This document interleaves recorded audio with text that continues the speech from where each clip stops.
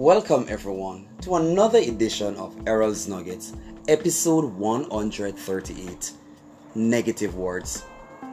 The use of negative words can have serious effects on your mental state. Hurtful words can affect your relationships with others. The Word of God states that gentle words bring life and health. A deceitful tongue crushes the spirit.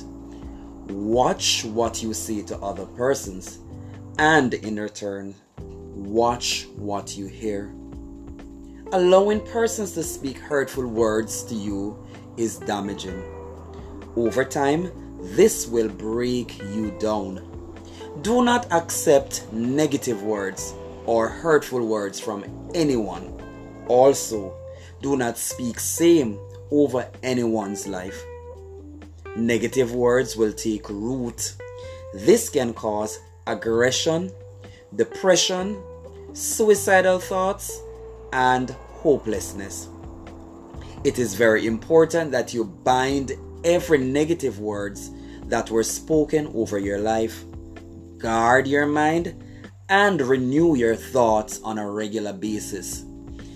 I am Errol Campbell, and remember to let your words contain beauty.